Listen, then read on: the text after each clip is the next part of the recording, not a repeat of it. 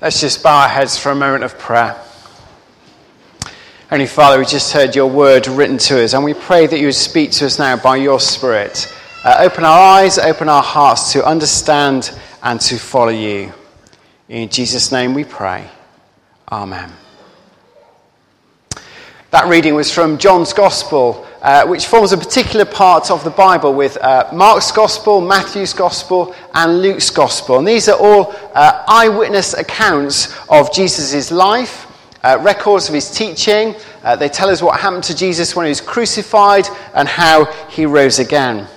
And these were all written by people who were very close to Jesus or knew people who were very close to Jesus. Matthew, who wrote Matthew's Gospel, was one of Jesus' followers, one of his disciples. Mark was a close companion of Simon Peter, another disciple of Jesus. Luke was a travelling companion of Paul, who wrote much of the New Testament, a leader in the early church. And he himself visited eyewitnesses to hear their story. And this Gospel that we just heard read to us, this was written by John. And John was one of Jesus' followers who was very close to Jesus, who throughout John's Gospel is described as the one whom Jesus loved. John tells us why he wrote this Gospel, why he took the time to write down his memories of Jesus, his encounters with Jesus, and the sayings of Jesus. In chapter 20, verse 30, he says this: Jesus performed many of the signs in the presence of his disciples. These are not recorded in this book, but these are written down that you may believe that Jesus is the Messiah, the Son of God, and that by believing you might have life in his name. John is giving us here his testimony of Jesus. And a testimony is where you say what has happened to you, and also where you say what you think the significance of what has happened to you is. John is writing about Jesus that other people might learn about Jesus, but also they might discover the significance of Jesus. He wants his readers in his day and in our day not just to know about Jesus, but to know him personally, and to know the significance of what he did and what he said. In this chapter, the first chapter of John's Gospel, there are a number of people who encounter Christ. There's John the Baptist. There's two of his followers, Andrew and another. There's Simon Peter, Andrew's brother. There's Philip, whom we're told Jesus found. I imagine him just kind of wandering around and Jesus kind of buttonholing him. And there's Nathanael, who Philip in turn found and brought to Christ. And they all share their testimonies, their recollection of who Jesus is and what he means to them. We're not going to look at all of them this morning, but just consider one. And that's the testimony of John the Baptist. John the Baptist was a leader in Jesus' day. He's different to John the disciple who wrote this gospel. He led a renewal movement within Judaism. He baptized people as we've had baptisms this morning. And John's baptism was a baptism down in the river. Jews would gather together, he would preach to them, and then he would baptize them for repentance. Baptize them as a sign of their turning their lives around. Baptize them as a sign of them making a new start in life. They wanted to change. And as a sign of the change they wanted to make, they were baptized in the river. And then one day, John sees Jesus. And he says this about them, just about Jesus. Behold the Lamb of God. Behold, the Son of God. I baptize in water, but he will baptize with God's Spirit. I'm going to briefly look at two elements of that testimony this morning. The first is this: behold, the Lamb of God. What does it mean that Jesus is the Lamb of God? A vicar who was braver than I am once asked his congregation, why do you think Jesus is called the Lamb of God? There was a bit of mumbling and scratching of heads and discussion in the pews, and then finally somebody ventured an answer. We think he was called the Lamb of God because he was nice and gentle like a lamb. I wonder if that's what comes to your mind this morning. Well, if that's your image of Jesus, I suggest you have a slightly defective image. What about the Jesus who called the Pharisees a brood of vipers? What about Jesus who called Herod a fox? What about Jesus who stood bravely before Pilate and refused to answer his questions? What about Jesus who walked into the temple and kicked over the tables of the money changers and drove them out with his fists? Jesus is called the Lamb of God not because he is nice and gentle, but because, in the words of John, he will take away the sins of the world. In the centre of Jerusalem in Jesus' day, there was a great temple. You couldn't miss it. It was the most dominant feature of the city, a huge, huge building. People would come from all over the known world just to see it and perhaps to visit it, like they do some of the great buildings of our day. And worship was offered every day, all day in that temple. It's a place where the Jews would go to pray. There was a place where non-Jews could gather and pray. There was a place where Jewish women could gather and pray. There was a place where Jewish men could gather and pray. There was a place where priests could gather and pray. And there were two special services, one in the morning and one in the evening, where sacrifices would be offered. And you could go to the temple and you could buy a lamb, and the lamb would be offered in sacrifice. Those sacrifices were known as guilt offerings. The Jews were deeply conscious that we all do things that displease God. We all do things that separate us from his love. And those things have to be reckoned with. And they were reckoned with through the offering of a lamb. And those lambs were offered morning and evening, day after day. As the lamb died, their sin would die with it. And then John sees Jesus, and he says, "Behold, the lamb who will take away the sins of the whole world. The lamb who will offer a sacrifice that need never be repeated." How much are you worth? It's not a polite question to ask, but it's a question we all ask of ourselves, and sometimes we ask of one another. How much am I worth? How much is a businesswoman worth? How much is her pension? How much is her salary? How much is her stock options? How much is a footballer worth? £20,000 a week? £200,000 a week? If you go to China, £600,000 a week. Are you worth it? The first great emperor of the Mede and Persian Empire was called Cyrus. And as was the custom of the day, he waged war upon his neighbours.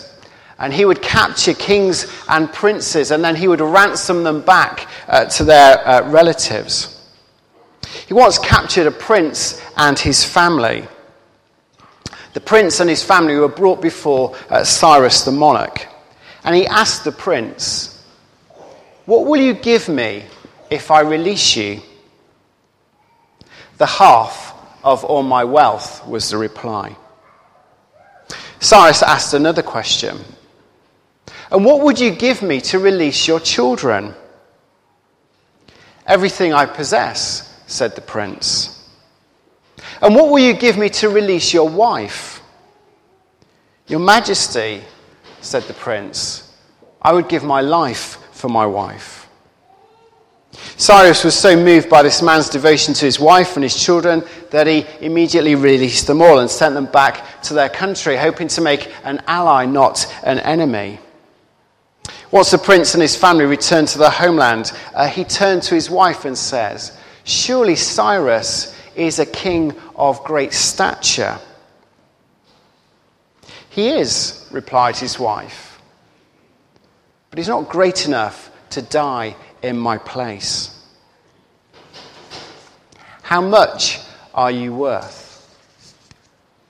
Jesus said he came to give his life as a ransom, to lay it down and take it up again for the sins of the whole world. That's the first testimony of John. The second is this: "Behold the Son of God." Verse 34. "I've seen and I testify that Jesus is the Son of God." As a church and as a community, we've just celebrated Christmas. And in Christmas, we reflect upon the fact that God has come and dwelt among us. God's Son has been born among us, not in a palace, but in a manger, in a stable in Bethlehem. The Son of God has left the majesty of heaven to be born in poverty. Why would he do this? This was the question a Scottish farmer asked of his wife many years ago. Why would he do this? The idea that God would become man was absurd to him. His wife, however, was a devout Christian and raised her children as Christians. And the farmer would sometimes mock her and give her a hard time about her faith. In particular, he could not believe that God would want to come into this world, be born as a child, live as a man, and die upon a cross. "It's nonsense," he said. "Why should God lower himself to become a man like me?" One Sunday, just before Christmas, his wife took the children to church, and the farmer was relaxing at home in front of a blazing fire. The weather took a turn for the worst, deteriorating into a blinding snowstorm, driven by a freezing north wind. Suddenly he heard a thump on the window, and then another, and then another. He went out into the courtyard to investigate. And there he discovered a flock of grey geese disoriented by the storm. They were all crashing into his farmland, wandering around confused and disoriented in the blinding snow. The farmer had compassion upon them. He wanted to help them, and he realized that they needed to get out of the blizzard or they would surely die. He opened the doors of his barn, he lit a lantern, and he encouraged them to go in. But they would not move. He threw bread before them and bread into the barn, hoping that he could entice them in, but it wouldn't work. They just wandered around. He tried to shepherd them like he might shepherd his sheep, but to no avail. He couldn't drive them into the barn. Utterly frustrated, he cried aloud, "You fools! Why won't you just go in? If only I could talk to them. If only if I could become one of them and lead them in." And then he saw to his amazement the geese going one by one into the barn, with a white goose leading them. And at last he understood why God had become man. If only I could become one of them, I could lead them to safety and security. The testimony of John the Baptist and John the disciples is that Jesus is unique. He's the Lamb of God. He's the Lamb of God who alone takes away the sins of the world. He's the Son of God who alone reveals the Father's love. What will we make of this news? A final story and a story about another John. One of the great Christian leaders of our time was a man called John Stott, and he died a few years ago. He was a great preacher.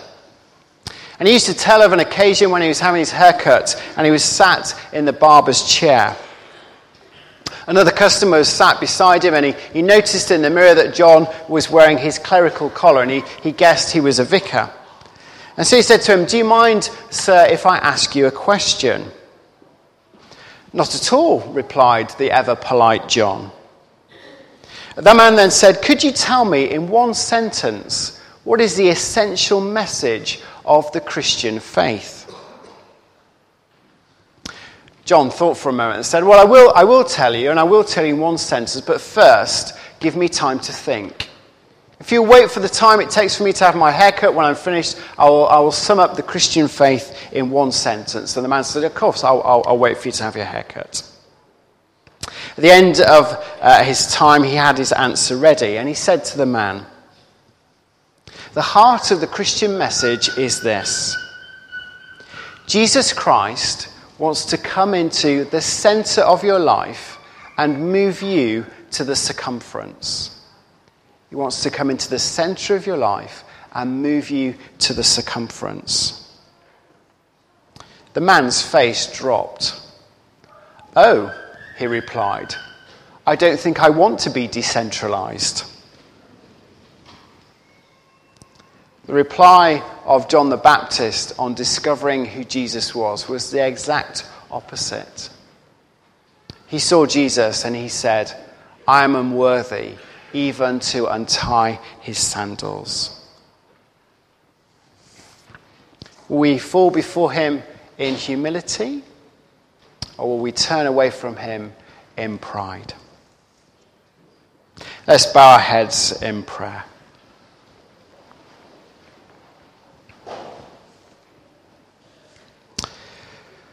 I'm going to pray a prayer that was written many years ago by Catherine Parr, Henry VIII's last wife. It's a prayer of consecration, a prayer of self-offering. You might want to make this prayer your own. Almighty God, put me where thou wilt, and freely do with me in all things after thy will. Thy creature I am, and in thy hands lead me, and turn me where thou wilt. Lo, I am thy servant, ready to do all things that thou commandest. For I desire not to live to myself, but for thee. In Jesus' name we pray. Amen.